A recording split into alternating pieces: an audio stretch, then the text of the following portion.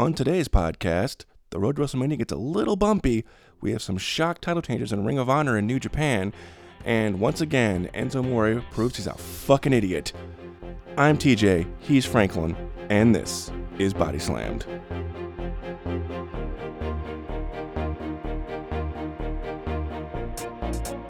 Wrestling is better than the things you like.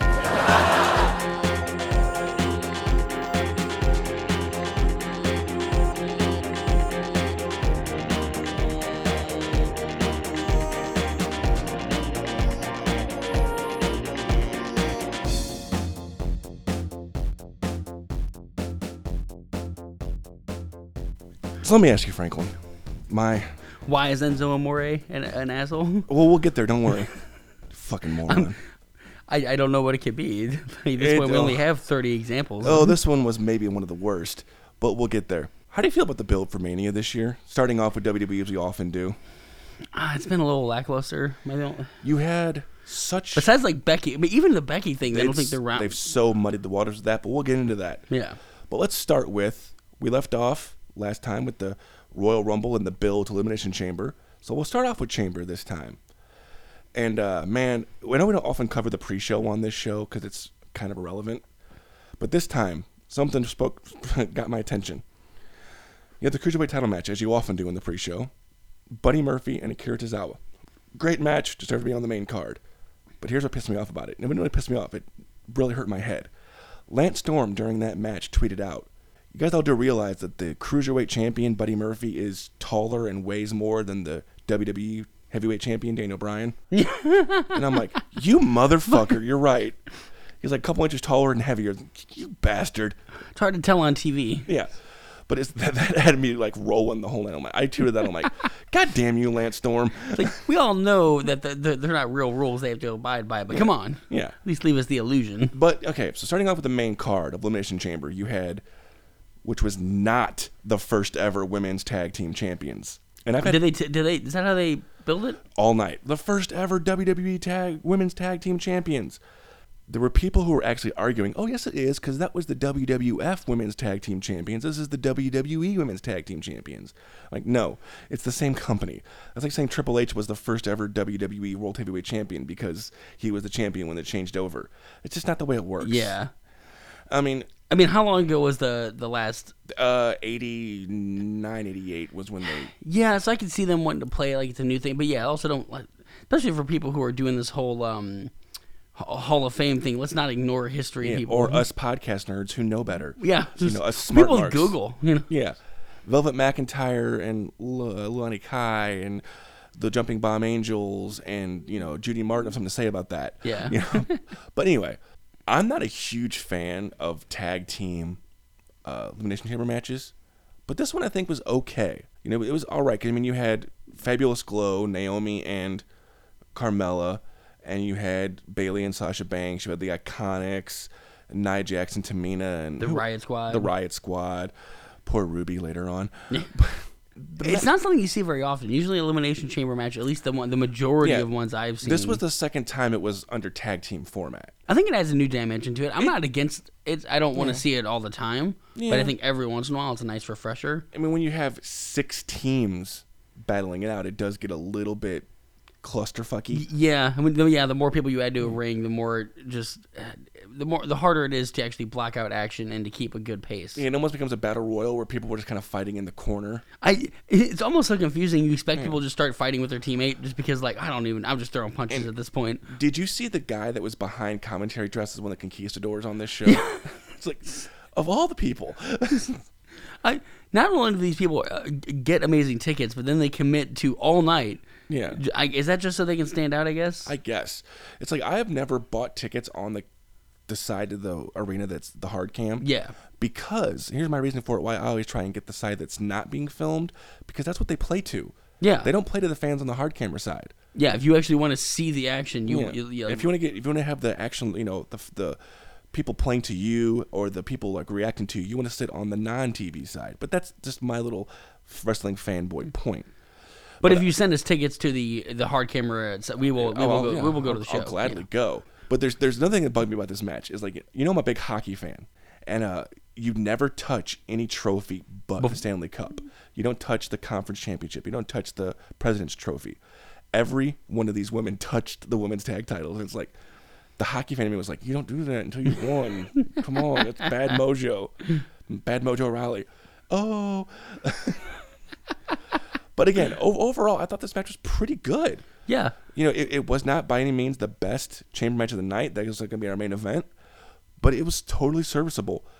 Great way to actually open an elimination. I've seen worse opening elimination when chamber you matches. have two chamber matches, you always want to start with one. Because that way you get one out of the way. Then you could have the other matches go throughout the course of the night. Same thing they do with the Money in the Bank. You don't want to do two Money in the Bank ladder matches back to back. So you open with one, you close with one. How do you feel about the safer chamber? What? It's safer. I mean, air quotes. air quotes. I mean, it still can hurt you. There's padding down where there used to be metal grating, and you could stand more easily on top of the pods. You're not crutching down to try and do an aerial move off the top of the pod. Yeah. Anything that makes it... Thank you. Anything that makes it safer for the wrestlers, I'm for. It's especially the first couple times, the first time they came off the top of an elimination chamber pod. Yeah, RVD seriously hurt Triple H. And I think it was because they'd never done it. They're just like, hey, I'll climb up there and do it. And once they did it, they're like, all right, so we got to make sure this is reinforced, safer. You can jump off of it. There's room to move. So it's still an intimidating structure, but it's again, quote unquote, safer now. Yeah. I mean, it's safer. I still don't want to jump off the top of that fucking thing. Did you like the fact that Bayley and Sasha ended up winning? I did. I've been talking, I think, since this podcast started, which has almost been a year now, because Fastlane's coming up. WrestleMania. No, Fastlane was our first one. No, WrestleMania 34 was our first episode. Fastlane was the first one I think we watched. We watched it together to kind of get it. And that's right. we did that test episode that you'll never hear. Yeah. I love the fact because I love Bayley. I'm a big Bayley fan. I know me and Brandon will disagree with on that. I love Bayley so much. I love Sasha too. I do too. But I was really glad that it seemed like we'll put the belts on the two biggest names. That way, it's lending some credence to it. Yeah. And it seemed like it was the easiest way to go. And I picked them. I'm not gonna lie because I knew how it was gonna go. I didn't know I was gonna go down. I thought how it was gonna go down. But ultimately, I got the points. That's what matters. And it was a crowd-pleasing match. Yeah. Like the crowd lit up for it. It's good to have Sasha and Bayley have something to do. Leading into Mania, they're going to defend the tag. And we came off a year of Bayley essentially being relegated to either an opening slot match or just not being on the pay-per-view. Yeah. For the majority of 2018, it seemed. But it seemed like there was genuine emotion when they won the belt. It was. Like, Bayley was kind of crying, and like the crowd was... They were both kind of teared up, and the crowd was fucking going for it. To be they're not the first ever, but to be under the new... First in the modern era. Yeah, if you want to...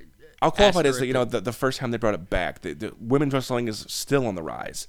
Yeah. It can only go up from here still. So, I mean, it was really cool. I liked it. I gave the match. I'm not Meltzer. Talk about him a little bit too. That fucker. I gave it like maybe 3.5 stars. What do you feel about the Elimination Chamber in general? Like, is it a match type that gets you excited? Yeah, I like it. I think it fits after Rumble to finish the WrestleMania card. We're gonna get into Fastlane a little bit, but I think it makes Fastlane totally irrelevant because by that point you should know where you're going. Yeah. And Fastlane should be like just a stopgap, which it isn't. They still build, and that cuts the build time down. But I would move. There shouldn't be two pay-per-views between the Rumble and Mania. It should be Chamber to build, and then continue to build and go from there. Yeah. But moving on to our next match, which was the SmackDown Live Tag Team Championship match. The reigning defending champions. McMiz, whatever you want to call them. And the Usos. Who have been, I wouldn't say chronically underused. I feel like they've been a little bit underused. Well, they've had some drinking and driving problems. Yeah, maybe that's because they've been underused. Yeah. Which is why I did not pick the Usos to win this match, and they did. I picked McMiz because I thought there's no way they're going to put the belts on Jimmy and Jay when they just had a DUI the week before. But here I go getting proved wrong. And, the Usos, it was a really fun, good match. I enjoyed it. Was it as good as it could have been? Was it as good as I would have hoped it would have been? Not really, but it was serviceable. Yeah. It's weird seeing Shane McMahon wearing a legitimate championship in 2019 when he's, 48? Yeah, and, I mean, can't stress this enough, not an actual wrestler. Yeah, has the worst punches ever in wrestling business. So we'll talk about it later, the McMiz, because that leads into Fastlane coming up here. Yeah. I love seeing the Usos in the ring. They're two of my favorites. They don't I don't ever think they're booked properly, or I think they could be booked so much better if they were given a real good storyline to sink their teeth into. If we're talking just a tag team, they're probably the best in the WWE. I might not put them at the top, but they're definitely within the top 3 or 5. The New Day is a faction. The Undisputed Era is a faction. Oh yeah, well I guess if we're only including 2 team, so, 2 member teams. You've got the Bar, that's a great tag team, and you've got the Usos. It's kind of and you got teams that are being underused like Gallows and Anderson, and a few others. But I mean, if we're talking tag teams that are treated as an actual tag team, legitimate tag team, the Usos are pretty much it. Yeah, and they can make a match out of anything. I can watch a match that I'm not excited for, but if they're in it, I know I'm never going to be bored because you're going to get a good match. Yeah, they work off each other so well that they kind of make the other team work off each other as well as they are. So just again, good match. I was happy that the Usos were champions again because at least a legitimate tag team has the belts. Yeah. Again, I didn't get someone who deserves it. I didn't get the point, but oh well. Moving on to an interesting match next. You had Finn Balor in a handicap match for the IC title. Yeah. He's wrestling Bobby Lashley and Lio Rush, and whoever wins, I mean, if Balor can pin either man to become IC champion, which I don't like the fact. I mean, but the man that pins Balor is the champion. No. Oh, Lio Rush could not win the belt. Okay. That's right. So it's just that. Yeah. See, when the rules get that complex that you have to explain it, and it has to be like but if this happens, then this, that's a little too complicated. Bobby Lashley had a legitimate gripe because he did not take the fall here. This wasn't a triple threat. His tag team partner lost, and he lost the belt. It's one thing if it's a triple threat or a fatal 4-way and you don't win the pin. You were still in the match. You know? And I'm a Finn Balor mark. I'm the first person, especially with him winning a belt. I was so excited. I just wish it would have been first of all, anytime Finn Balor wins a belt, I expect to see the Demon. And didn't. Which I kind of like. It was boding bad for me at the beginning. I was like, he's obviously not going to win. But there's always WrestleMania for that. We have not seen the Demon at WrestleMania yet, so we might. But I mean, just to point out, in the wrestling gear Finn wears in this match, the red and it's so weird. I don't think I've ever seen him in trunks that color. At least not with the black accents, but he does wear red, a lot. Yeah, I don't know why. It's just like his I always keep wanting to say outfit. Yeah. But it just looked a little strange for me. What do you think about the whole Lashley-Balor feud? A little underwhelming. I think that about every Bobby Lashley feud, and I don't hate the guy. I'm trying not to hate the guy. There's a reason he has Lio Rush, because he has to. He's just not that charismatic. He's a physical specimen, and he's great in the ring.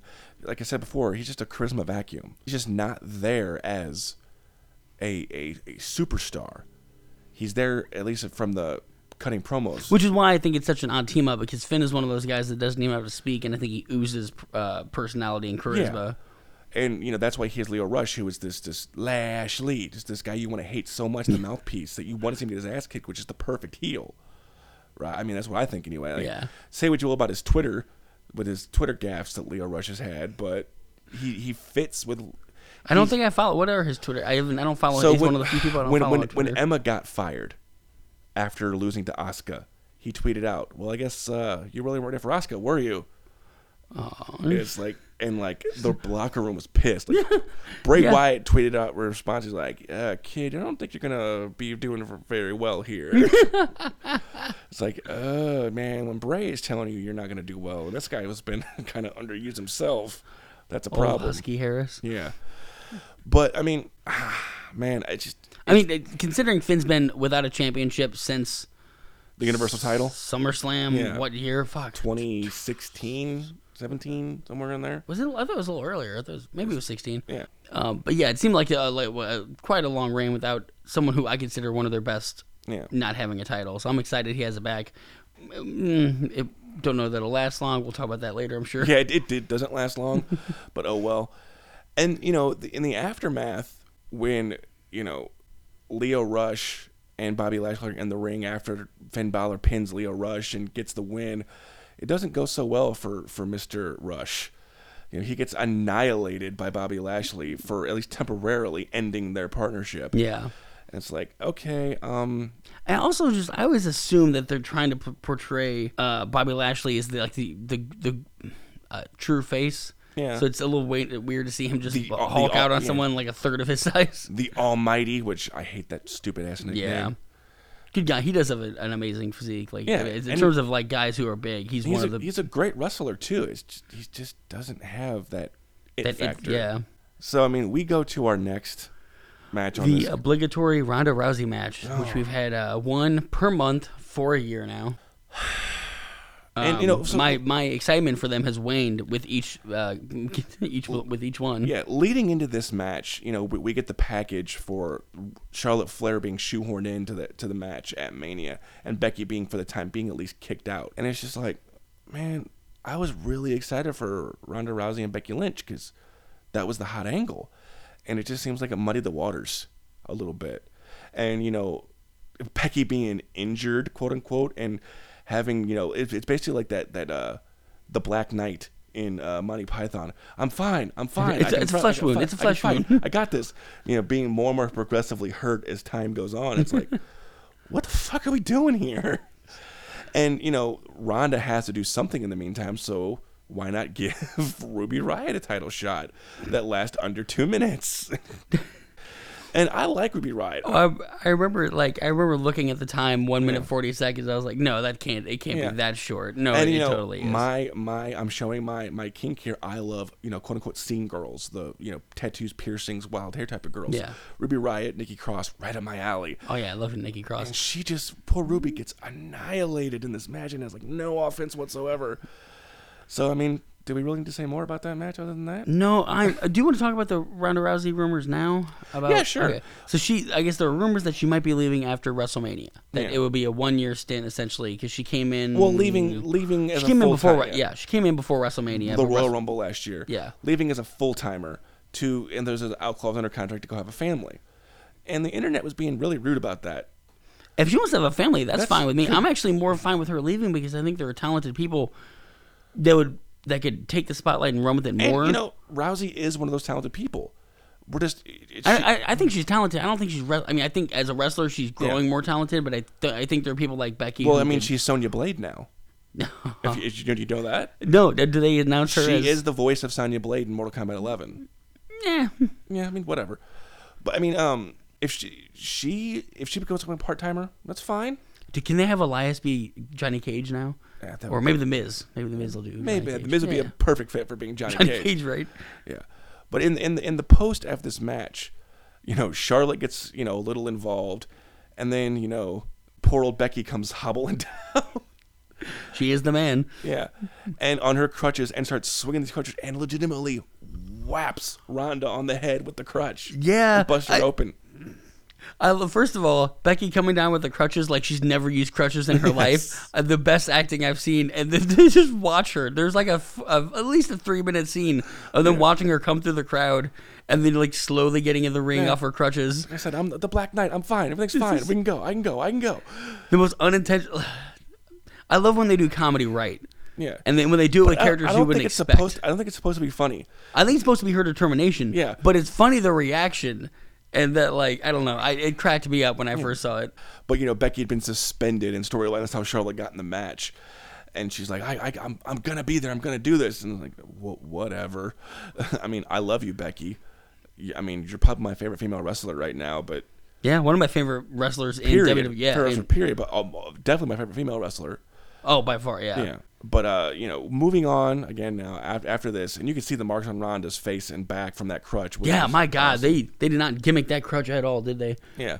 Moving on, we got big bastard baldy Baron Corbin. Taking on Braun Strowman. Well, kind of just Baron Corbin. Yeah. It ends up being quite a few more. Yeah. Is it weird to think about where people were just like a year ago? Like Strowman a year ago was winning the title with little Nicholas. Yeah. And then the unstoppable juggernaut. And then he went on an unstoppable spree, and now it seems like he's been defeated a couple times in unceremonious ways. Yeah. Well, we're gonna get into something that I found absolutely hysterical about Braun Strowman here in a little bit.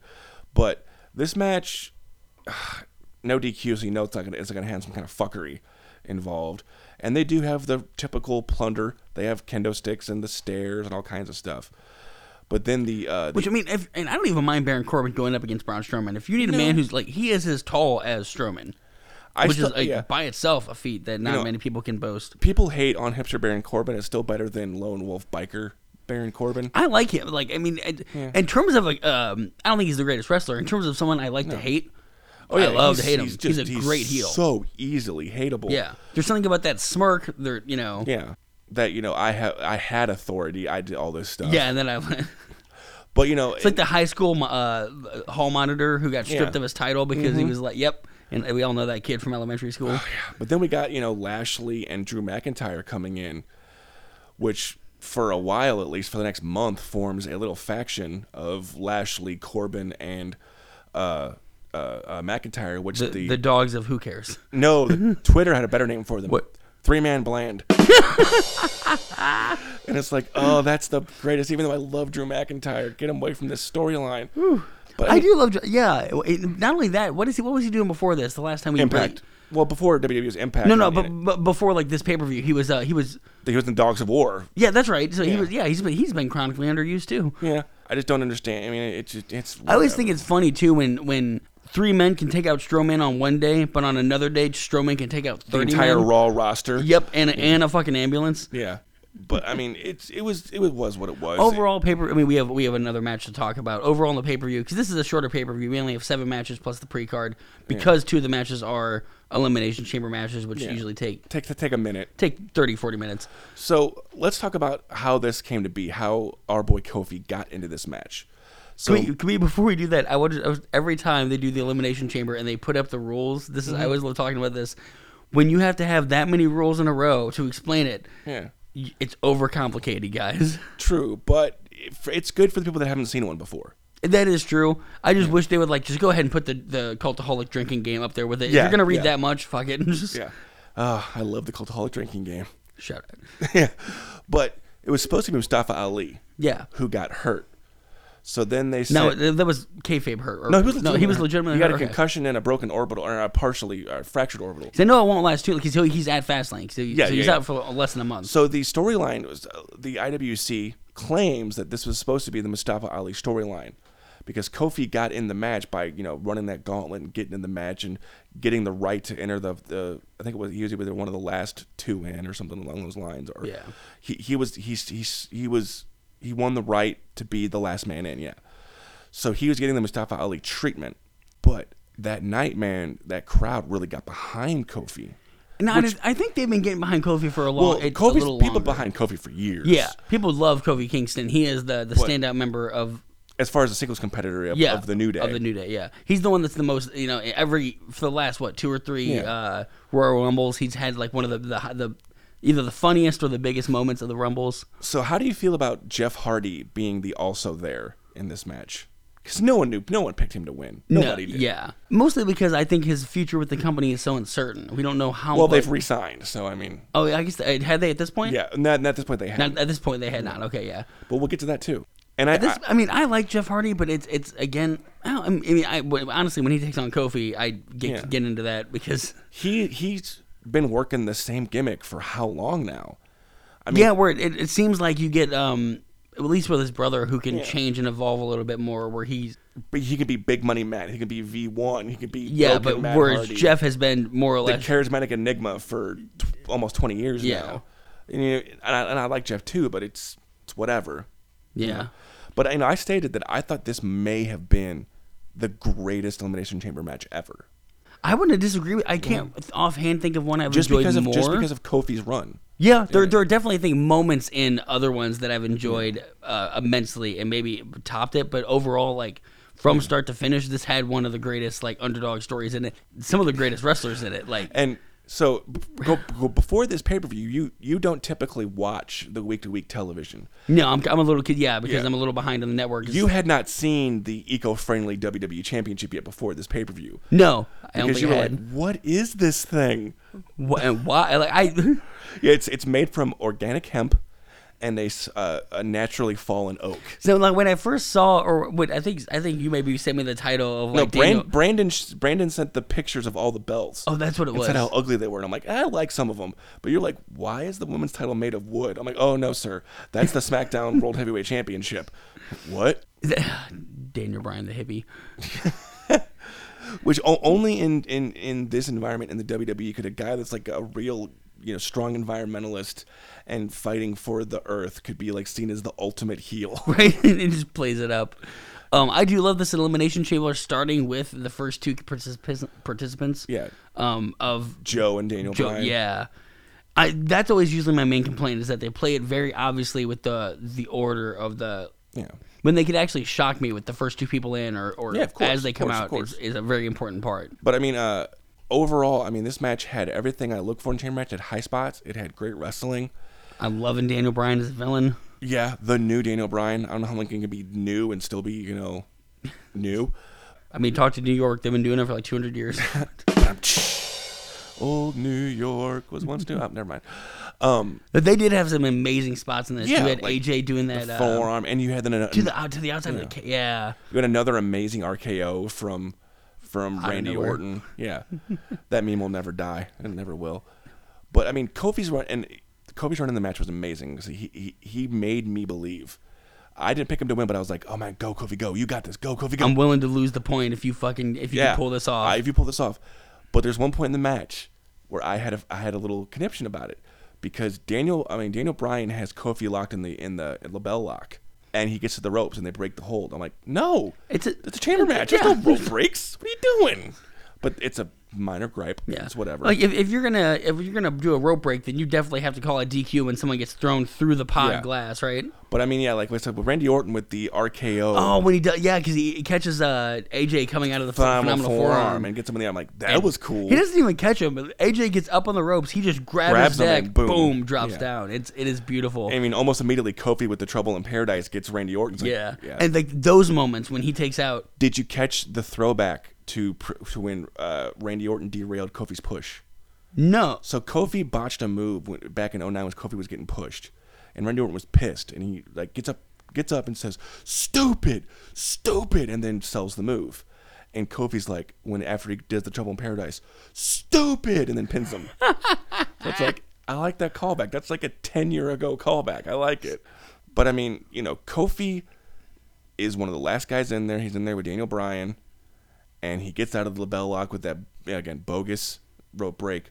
But then, the running knee, the 1, 2, 3, the Kofi's miracle run is over. And if you'd have told me that a year ago, I would be upset that Daniel Bryan beat Kofi Kingston. I'd have been like, what? No. First of all, I'm just excited those two men are in the ring together. Yeah. But it's great story. It's also great storytelling because no matter we love Daniel Bryan, but we're so willing to hate him as a villain because he does it so well. Their closing one-on-one encounter was fucking great. Yeah, to the point where I almost wish the whole last match would just have been them. Just like Like I said, Daniel Bryan goes over, retains the championship with the running knee. And the crowd is a little deflated, but they're still excited. Like, hey, building to something. We're coming to WrestleMania. If anything, hoping that this is building to something really we're getting there, really monumentous. But you had the spot before the end with Daniel Bryan and Kofi on top of the pod. The whole time they're trying to do a superplex, like a superplex almost. But they keep. The weight keeps shimmying the plexiglass or whatever, so it just looks like that whole pod is about to come down on them the entire time. It is so terrifying. Well, so Daniel Bryan pulls it out, which got me some points and led to me winning again. Still champion. Now, I do believe that I did not get my picks in on time. This one you did. No, this one I did. That's right. At Fastlane, it was where I fucked up. But this one I just lost because I suck. Yeah. But okay, so we're going to cover now a little bit of random WWE news before we get into Fastlane, and we're going to get into Enzo Amore being a dumbass again. So we unfortunately lost some people in this since we last spoke to you in the WWE world, and even in the periphery of wrestling. We lost King Kong Bundy. We lost Yamaguchi-san, which was the manager of Kai and Tai, Taka's old faction in WWE. And we lost the Destroyer, Dick Beyer, which was a guy that our grandparents probably watched wrestle. But how Enzo reads into this was he put a tweet out, hashtag rest in peace King Kong Bundy. I remember going to the Garden and I used to love to watch the guy with the green tongue get the turnbuckles. Wrong wrestler. It's George the Animal Steele. You dumb fucker. And he tried to cover it like, oh no, they wrestled each other. And instantly Twitter's like, they never wrestled at the Garden ever against each other. Just admit that you are stupid. It's like, all right, I'm stupid. Like, we knew that already. Yeah, we saw your rap music video. We got that. Oh my God. Do I actually kind of like this ending just because when the New Day comes out, to get back to... See, now, when we get to Fastlane, I like... That's what I thought. I like building up to Fastlane. They're building, but there's a point where you have to pull the trigger, and we're so close now, and Fastlane still builds, and even up to the night we're recording this 2 weeks after Fastlane, so we're almost 2 weeks till WrestleMania. 2-3 weeks, and we're still building. We don't have set matches yet because of how the storyline continues. But like I said, we'll get there. So also in the meantime, in the WWE, we had a title change in NXT. So this is what was really cool to me, and we'll get into some NXT problems here in a minute, but Johnny Gargano dropped the NXT North American title to Velveteen Dream, but due to the taping schedule, they taped so far in advance, like 4 weeks in advance normally. They taped both finishes, Gargano retaining and Dream winning. So until the show aired, you didn't actually know who won. So until Dream won that night, you're like, okay, Dream won, moving on. But also in NXT news, the next night after Elimination Chamber, out of nowhere, they call up Tommaso Ciampa, Johnny Gargano, Ricochet, and Aleister Black. And they've already called up a couple weeks before Lacey Evans, Heavy Machinery, EC3, and Lars Sullivan. It's like, you're going to call up 9 people before Mania? Yeah. Not only that, but you're gutting NXT. Yeah.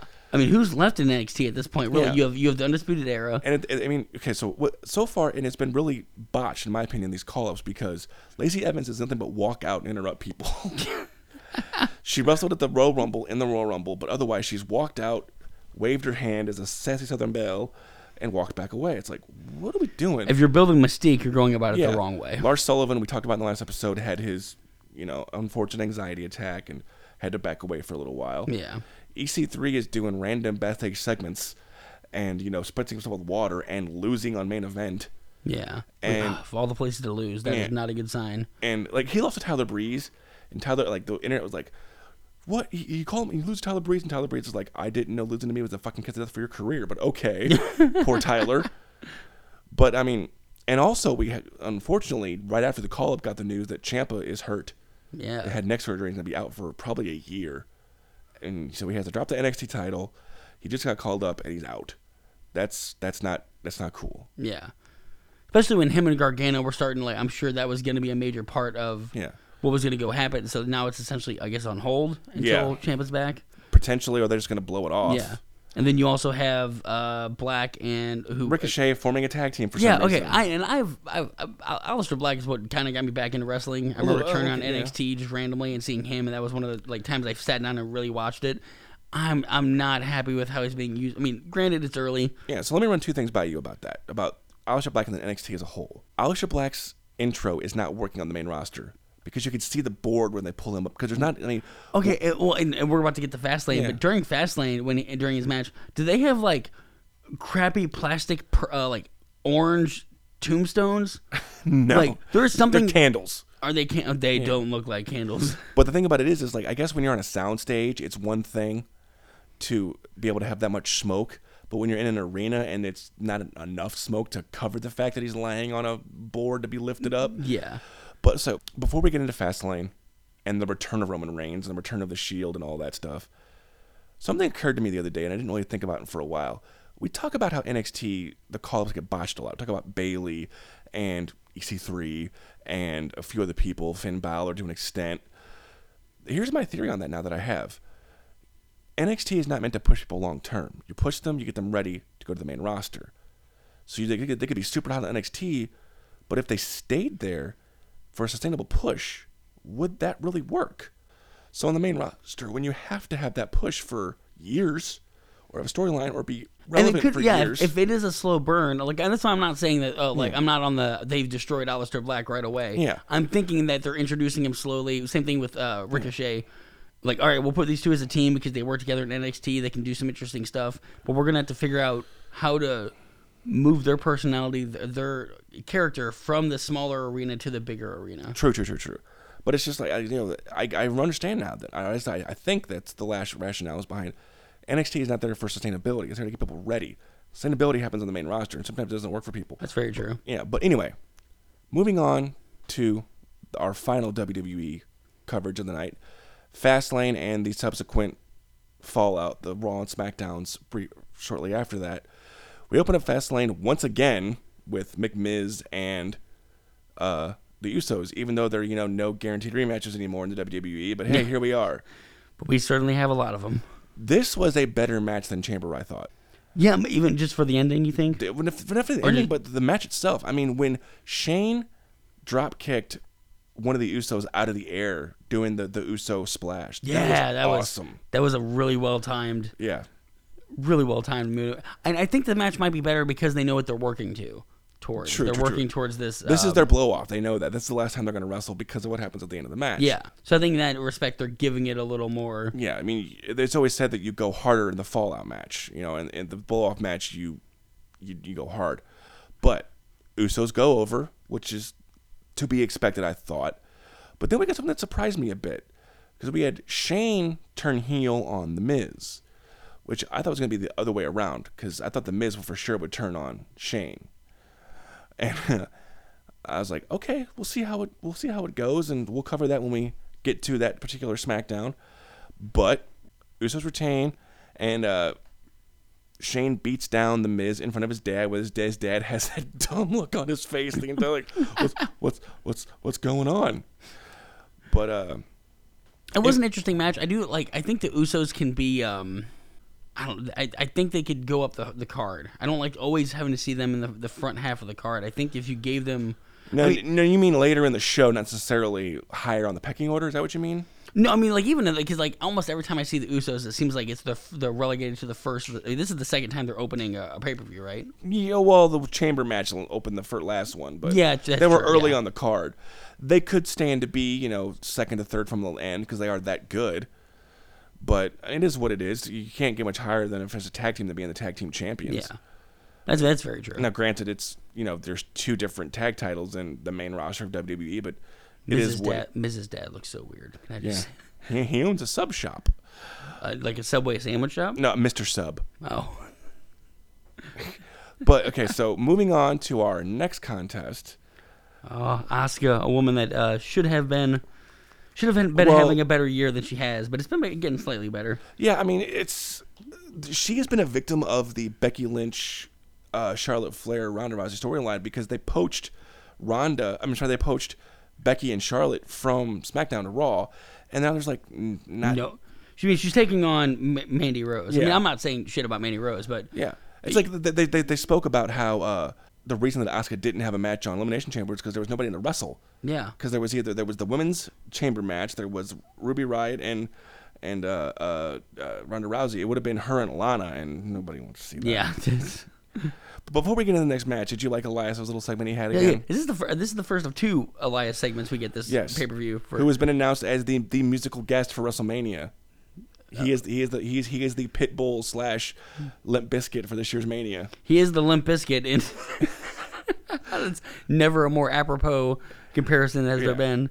But okay, so leading into this match, leading into this show, for whatever reason, I guess to build more tension, McMahon pulls Kofi got his match with Daniel Bryan's one-on-one match. He won the right, and then he got replaced by Kevin Owens, and then later in the night. He gets told that on Fastlane, hey, McMahon wants to see you right away. And he goes and talks to him, and then we get the Mandy Rose Asuka match, which it was what it was. It was serviceable. Yeah, it wasn't a terrible match. I'm worried that I do think if you put Asuka in the ring with Charlotte Flair and Becky Lynch, you could see some great wrestling. Yeah, I mean, I wouldn't have minded seeing Charlotte wrestle Asuka again. That rematch. Yeah, as opposed to the coming up on a year of that. Yeah, as opposed to the triple threat match, which is again, it's whatever. I would have preferred to see Ronda and Becky 1-on-1, but it is what it is. Yeah, there's a reason we're not booking because we would do it better, and of course, everyone in every smart mark thinks that, but I happen to be right. I saw no problems with the match between Asuka and Mandy Rose. It served its purpose. Asuka looked strong. Yeah, Megan Asuka looked great. It set up her to wrestle Sonya at Mania. Hey, as long as Asuka's not taking on James Ellsworth hanging upside down, I'm good. Yes, with the poorly timed riggings, you know. But I mean, it is what it is. Like I said, it was serviceable. It got the job done. I'm worried, like, how Asuka is gonna fit into Mania, but we'll see because we still don't know yet.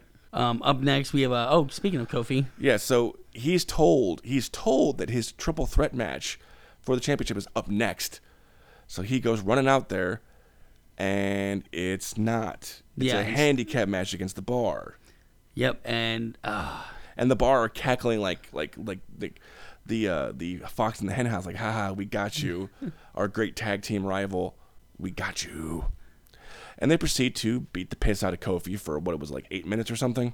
Not even like 5. It felt forever because they just destroy him. Mostly because Big E and Xavier are barred from ringside. Yeah, they're barred from ringside, so they're not allowed to help. Yeah. Which it just seems like, I mean, it's a classic underdog strategy. See, but at what point do you just get tired of seeing the underdog get beat down? He has to win eventually, doesn't he? But I'm not convinced that, like, I'm fine with this if it builds to some WrestleMania moment of him winning something important. But we're still building, and we're weeks away now, and, like, we still haven't finalized the card. Yeah. And we're weeks away, and we're still building. It's like, we need to, like, start promoting instead of building.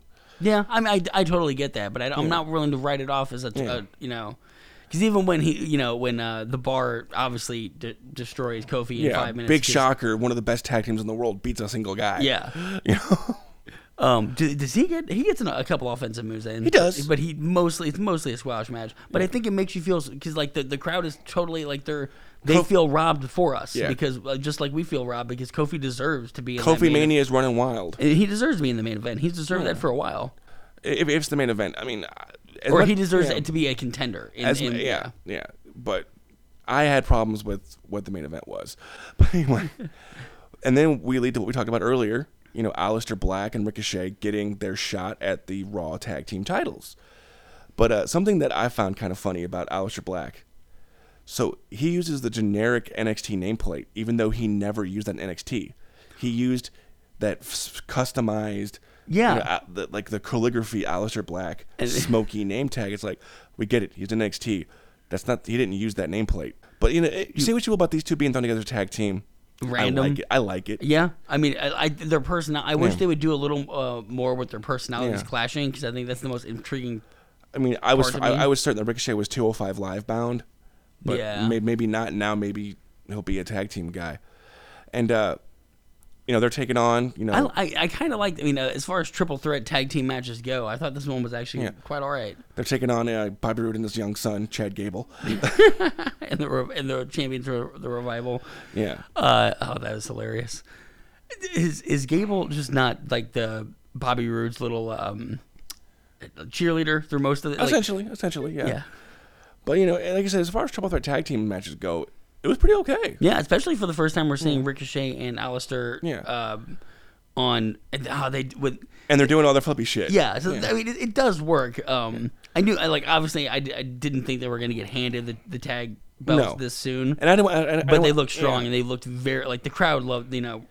I did not want the Revival to lose. I like the Revival. I want them to have at least I want them to go to Mania as the champions, hopefully. So like what percentage of the crowd do you think are actually familiar with Ricochet and Black?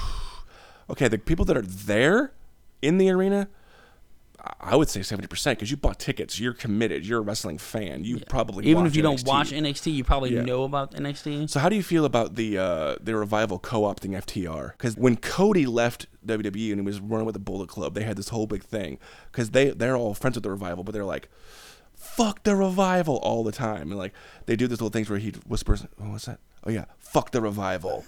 And they do it in the middle of ROH shows. 1, 2, 3, fuck the Revival. So they co-opted it to FTR, Forever the Revival. That's like, it's cute. It's cute. I love the WWE's ability to co-opt anything into a money-making scheme for themselves. Yeah, I mean, even the Bucks tweeted out when, you know, the Revival asked for their release and they were getting a job before they got don't leave, here, have the belts. They're like, one day we're going to wrestle the Revival and the whole world will rejoice. And it's like, But, hopefully sooner rather than later. Yeah, I mean, no, again, this is it almost reminded me a little of New Japan, where you had 6 men, 3 teams, and each person got their in a 10-minute match. So each person, when they were coming in, they were coming out. It really worked in that way of like everyone got their showcase moment. Everyone got their shit in. Yeah. A couple of really crazy high spots. Even the Revival were doing flippy shit. Yeah. Even when there are no flips, just fist. Yeah, hey, that's flippy shit, man. But, whatever. Decent match. Ending, the ending was just kind of standard stock. I think of the 3 teams, we all expected that the Revival were going to continue. I think a few people picked Black and really just because they were new and they were being pushed hard. I mean, sometimes in our game, I'll admit I pick who I want to win, not who I think will win. I go straight chalk. I'm like, booking says this, which is why I normally win. So then we had another match that kind of pissed me off a little bit because the no automatic rematches thing.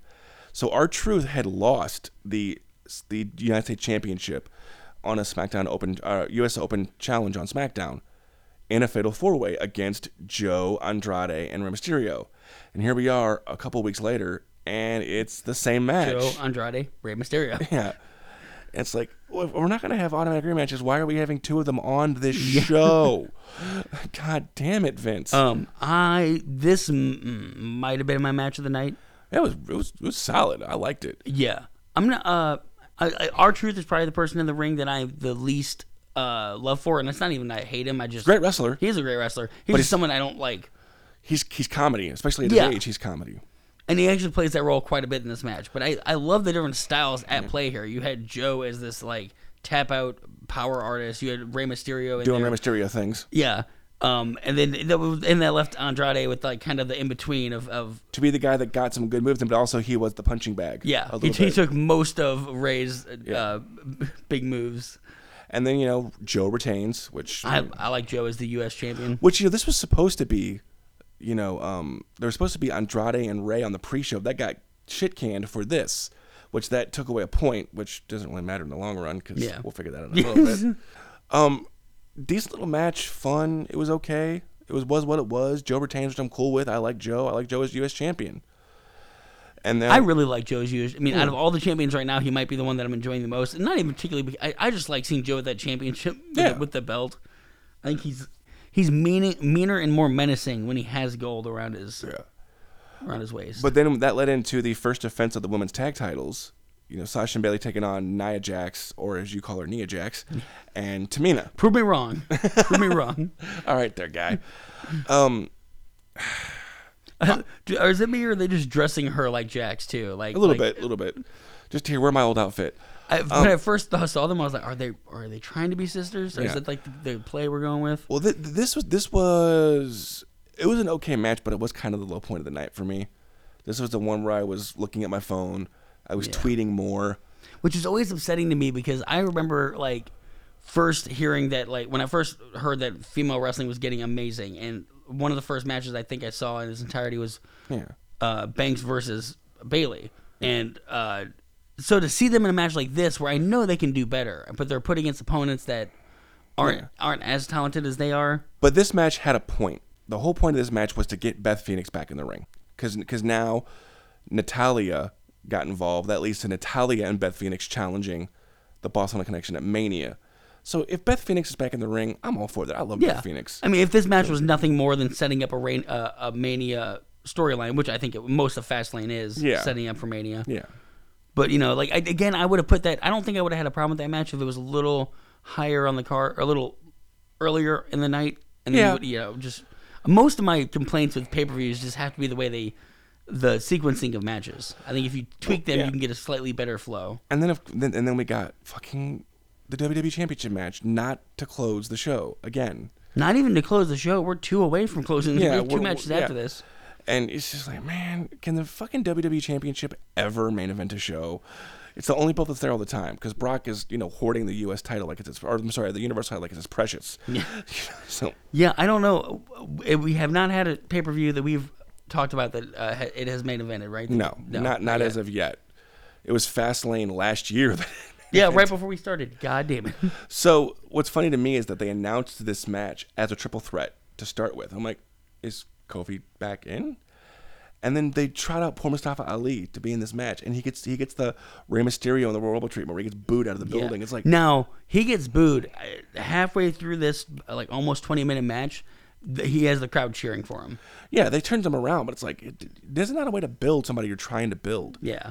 But I do think it's a testament to Ali that, like, even with people booing him and him... Yeah. He's not the disappointment, but him being in it is disappointing fans. He was able to turn it around. I'm in the U.S. title match. All right. I'm good to go. And also, like... I'm sorry, the WWE Championship match. I'm good to go. When else would you... Like, I was jazzed when they brought out Ali because, like, how often do you get to see Ali take on Owens, take on fucking Bryan? And like, this is a very interesting mix-up. And I liked the match. I wished it would have been the main event, but again, that's me fantasy booking. I don't know. This might have been my favorite match of the night. It was solid. It was good. And that leads into the man Becky Lynch taking on Charlotte Flair again. Yeah, for the to get back into the Mania match. Fuck this match. Yeah, fuck everything about this match, because it was okay. Becky's still playing the injury angle. And I'm not spending long on this match because that's how much it kind of pissed me off.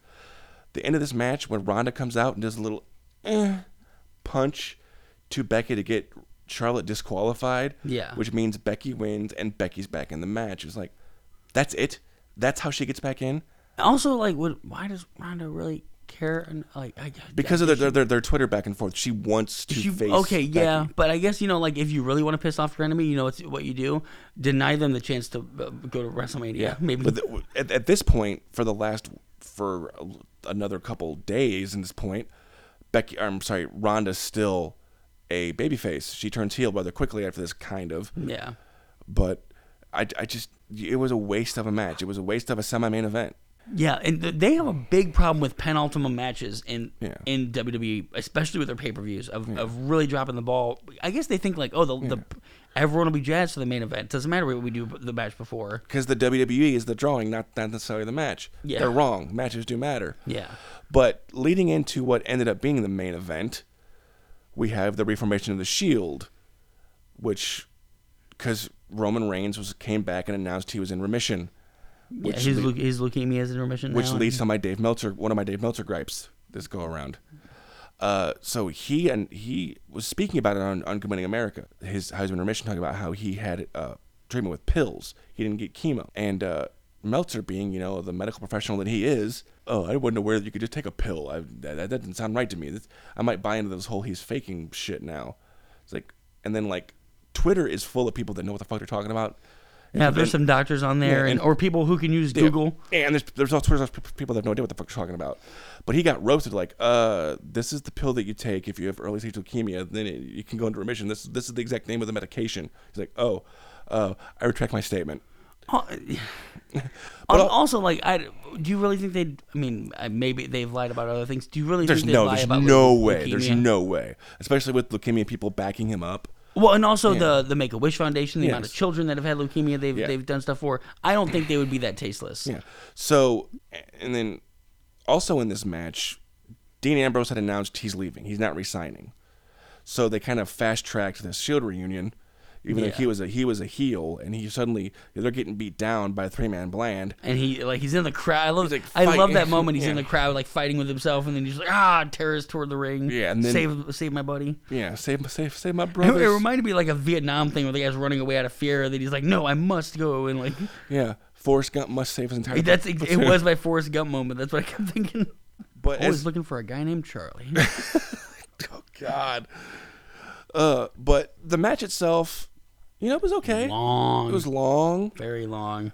But it wasn't bad. I think if you put it on, if this was the penultimate match, because it's the fan favorite to bring in the Shield back and then end with maybe the WWE Championship for a change. It seems like a strange idea at this point. And they do some brawling all over the arena, which is and cool. They show you why the Shield works so well in tandem. Like they still have it as a comeback match for Roman Reigns. It was a great moment, to see the fans behind him actually is kind of interesting. Yeah, to hear him being so unanimously cheered is like so shocked. Because Vince must be just wetting his pants. Oh yeah, and saying, this is what he wanted. Yeah, I put it out there as like, do you think this lasts? Do you think that he stays over, or will they get tired of him again eventually? I mean, I think it depends on how he's written and how hard he's pushed. You can't book him like you did, or else you're gonna fuck it up. But Vince probably will do that. But there's two things that to wrap up Fastlane that I wanted to mention. I put out a poll for the first time of what do we think of Fastlane tonight, guys? And it got an overall rating. I put great, good, meh, or poor, and good won the night. It got I think it was 61% of the votes. And I would actually agree. Like of all, I would go slightly meh to good just for the women's match. I could see that. I overall, I think I was pretty happy with it as a pay per view. I think it was a step up from the last pay per view from Elimination Chamber. Elimination Chamber had better. I got more than I expected. Better matches, but overall, I thought it was kind of lacking. I got more than I expected from Fastlane, but I didn't really get nothing to like keep. Yeah, and again, I was very much comparing it to Fastlane last year, which I don't think was nearly as good. But of course, the most important thing of the night was who won the wrestling guessing game, and I'll give you one guess as to who won the wrestling guessing game. You? Yes, it was me. 2 in a row. Yes, maybe 3 in a row. 3 in a row. Yeah. Reigning, defending wrestling guessing game champion. This is the one where I did forget to get my picks in on time. This is the one, yeah. I was car shopping and I believe, or doing something important and wasn't able to do that. So something for real.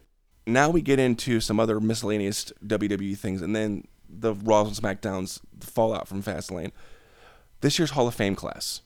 So you've got China getting in kind of backhandedly by getting DX inducted, which gets Shawn his second ring. There were people that were super pissed that China wasn't going in by herself. It's like, shut up. Let her family enjoy this. They've wanted this for so long. Stephanie's been a roadblock. She's getting in. Let it happen. Yeah. I mean, a victory is a victory. Like, it might not be the way we want it, but... And then you got the Honky Tonk Man, which, yeah, sure. I'm good with that. Tori Wilson. I'm good with that, too. Because in the age of the diva, she probably was one of the best. I'll give... Yeah. It doesn't offend me that she's being... No. And then you got Harlem Heat, which gets Booker his second ring, which leads to my second Dave Meltzer gripe of the episode. Dave Meltzer was saying that Stevie Ray's not worthy. Stevie Ray's not worthy of a ring. Really? And it's like, as a member of Harlem Heat, absolutely. As a tag team. It's one of the greatest tag teams of all time. No, as a single competitor, I don't think I'd throw him in there. Absolutely not. And then you've got the winner of the Warrior Award, whatever that is. I hate that it's a thing because I hate the Ultimate Warrior. And his wife's now in creative, but whatever. Ugh. But it's actually a WWE employee, which was the original intention of the Warrior Award. He wanted like the everyday spotlight someone behind the scenes. Yeah. It's a woman named Sue Atchison who is the go-between. She cultivated the relationship between WWE and Make-A-Wish, which is so she's responsible for that Make-A-Wish being involved. So it's like, hey, all right, yeah, she deserves it. And honestly, if any company being like, they're probably the company I associate most with Make-A-Wish. Maybe it's just because I see it more on my social media and stuff. But they've had a very long, lengthy relationship with that absolutely charity. Absolutely. So I mean, overall, I like the Hall of Fame class, and I watch the Hall of Fame. It's supposed to be shorter this year, thank God. I'm one of the people. I don't watch the Hall of Fame. I watch usually clips and montages which is all you need. There's an hour-long induction service on USA the night after Raw. So it's like, that's probably something that I would watch. But I still watch the Hall of Fame. But after the fallout, it was just kind of weird because the only match that we have that we're building to instead of still forming is Seth Rollins and Brock Lesnar. Everything else is kind of up in the air. It's like we don't have a definitive WWE Championship match because 2 weeks after Fastlane, Kofi had to run the gauntlet, and he won. But then Vince threw the other roadblock in of one more match. Daniel Bryan beats him, so we still don't have a WWE Championship match. Yeah. We really don't know if the tag titles are going to be featured. We have Shane and The Miz, which is going to be, a featured. The only thing we do have was like Ronda, Becky, and Charlotte. We're building towards that now. We have no idea what Asuka's going to do. The tag belts are in question. The cruiserweight title, whatever. The women's tag titles. It's like. We have a potential for a building to WrestleMania. They haven't built much of anything. We're a couple weeks away, and we only have a few matches we know for sure. Yeah. And there's a potential. And they do that a lot with pay-per-views, right? Because we'll get to a pay-per-view and like the week. Sometimes you won't post to the wrestling guessing game until the day or two before. Yeah. Because you don't have the full card yet. The rules are we don't post until the day before. Yeah. So. But it's, But with WrestleMania, it feels like you should have the card a couple weeks beforehand so you can start really building it and really pushing it. Because you're going to have to, granted, you've already filled the stadium and you've already sold the number of subscriptions, but... Now it's just about getting people to tune in. Plus, it's a great thing that if you have most of it built, you can throw a monkey wrench in there near the end and kind of twist things around. And, but it's I don't care as much as I cared before about the women's championship match because I really was invested. I really cared, but they've muddied it so much with adding Charlotte, Becky being the hobbling, the walking wounded, and Ronda suddenly turning, heel with her. I like to call Becky the man with a limp. Yeah. Ronda showing up with her husband and beating up security and just being a bitch. All of a sudden, like, boo the woo, damn the man, and throws the mic. It's like, what are we doing? You've so muddied this. And Kofi being, bitched out repeatedly. It's like, at some point, I'm not going to care that he's going to be in. Yeah. I still do because I do, and I hope that they learn their lesson, that it happens right now, that, they add him in now, and that he actually maybe pulls off a win over Daniel Bryan. But, with everything going, and we don't know what Dean Ambrose is going to do if he does anything at Mania. And Kurt Angle announced his retirement, and he's going to wrestle Baron Corbin for a retirement match. I'm hoping that's a red herring. Yeah, I'm hoping. We'll see, but the scuttlebutt is that he's going to get pulled, and Cena's going to jump in there so that it can come full circle. Cena's first match, Angle's last match. Yeah, hopefully the man who doesn't have hair faces the man who now has hair. Yeah, with the JBL haircut. I'm hoping. He doesn't have a JBL haircut. I'm hoping that's what happens. If it's Baron Corbin and Kurt Angle, that'll be my piss break. But that's what it is. Yeah. So Asuka's supposed to wrestle. I said we don't know what we're doing with that. She's supposed to wrestle Sonya Deville and possibly Mandy Rose, but we don't know that for sure yet. So there's a potential for 17 matches on this card. Counting WrestleMania? Yeah. And they've already counting 2 pre-show? Yeah, it could be four or five pre-show matches. Jesus. But, what is it, like a 5-hour event now? It's there's people online saying it could push 7 hours this year. That's too much, right? That's in one sitting. That's too much. Well, there's all these people online who were bitching about we didn't say that you didn't bitch at Wrestle Kingdom was 5 hours. The fuck I didn't. Yeah, I bet it was 3 a.m. I was tired. Yeah, it was a good show, but damn. But we did bitch. That's the problem. We bitched and then they blew us away with the show. Yeah, it'll be the opposite of here. Yeah. So that's going to put a bow pretty much on the WWE stuff. So we'll touch a little bit on the periphery things out there. We had a shock title change in New Japan leading up to the G1 Supercard in Madison Square Garden Mania weekend. Out of nowhere, man, Jay White picks up and beats Tanahashi and picks up the IWGP Championship. And so he's supposed to wrestle now the winner of the currently ongoing New Japan Cup. And if you believe Kenny Omega, it could be a red herring, like we said earlier. He was supposed to drop the title to Okada at the G1 Supercard. This could be just Jay White getting a rub and getting a quick reign for Okada to win the New Japan Cup and beat him at Madison Square Garden. Yeah, it could be. Yeah, it could be. But also, we'll see where that ends up going. Also in Ring of Honor, we had it was supposed to be the Briscoes and the Girls of Destiny going up for winner takes all ROH Tag Team Champions versus IWGP Tag Team Champions. Out of nowhere, in my opinion, PCO and Brody King pick up the tag titles of the ROH Anniversary show. So now it's the Pierre the Quebecer and Brody King versus GOD at Madison Square Garden. All right, I'm still going to watch. This is going to be an interesting Madison Square Garden. Mania weekend is going to be completely the most bizarre. Mostly because we don't know what we're getting. Yeah. This is probably the first Mania I can remember in a long time where I don't really know that much about what's going to happen. We know a few matches, but that's all we know so far. Yeah. So we can guarantee people will be there, but in what capacity is the question. Leading with the AEW tip, they've announced a second show in Jacksonville. And the other wrestling... Is that their hometown, right? It's the base of operations. Oh, the other periphery wrestling death we had, I mentioned earlier, was Luke Perry. You may be asking, how is he involved in the wrestling business? His son's an AEW wrestler. Is he? Who's his son? Jungle Boy. Oh, really? Yeah. So, that was unfortunate for the AEW family, and especially Jungle Boy's family and, all Luke Perry's fans. Before you said that, my first thought was wait, was Perry in, Let's Get Ready to Rumble? Was he one of the investors? No, he was not. He was not. But it's an exciting / confusing time to be a wrestling fan.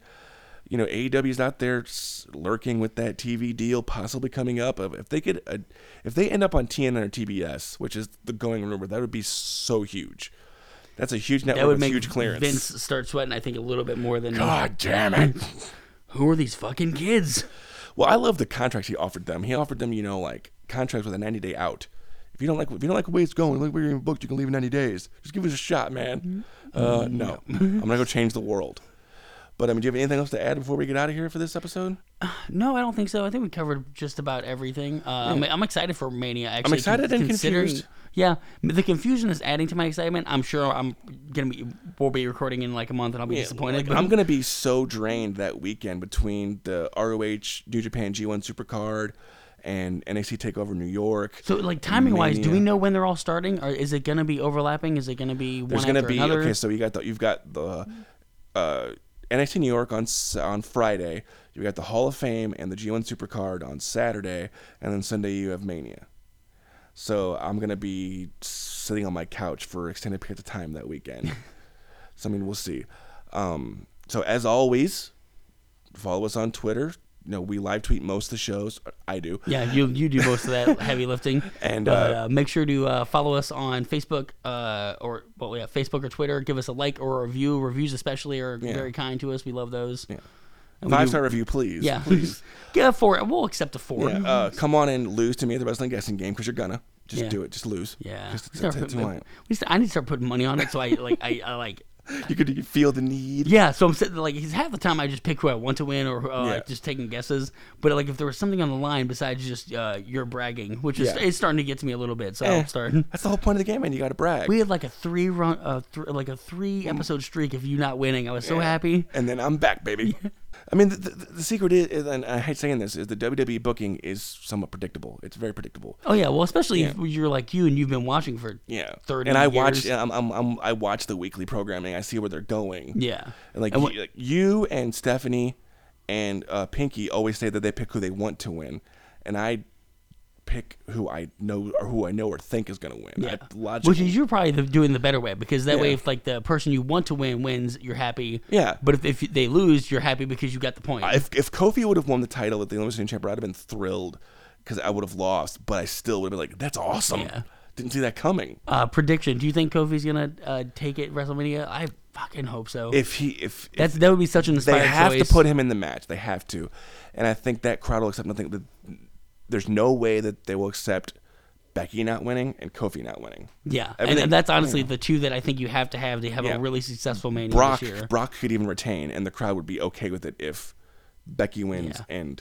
Oh my God! But if Rollins won on top of Becky and they would blow the roof off the stadium with no roof. Yeah, and they have to do something because they're competing with a lot of other people in a very short. WrestleMania weekend was always crowded, but now it's super packed. You've got 3 pay-per-views in 3 days.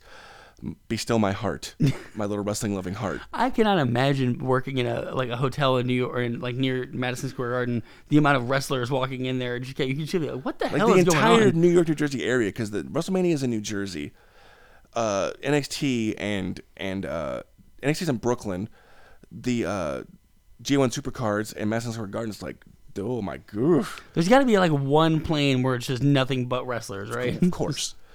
But, hey, like I said... Plane ride from hell. Yeah. Number 2. Why is that the flight from hell? Why is that plane ride? Whoever says plane ride. Did they say plane ride? Or did I It's called the plane ride from hell. Okay, so I got it right. Yeah, why is that the flight from hell? Whoever calls it a plane ride? It's a flight. It's a goddamn flight. I take car rides all the time, don't you? Car rides, yes. I don't take It's still a weird rides. way to say it. Let's take a car ride, guys. Let's go for a drive. But anyway, rate, review, subscribe, Wrestling Guessing Game on Facebook. Follow us on Twitter. Love you guys. Come lose to me. And as always, till next time, for Franklin, I'm TJ. You've just been body slammed.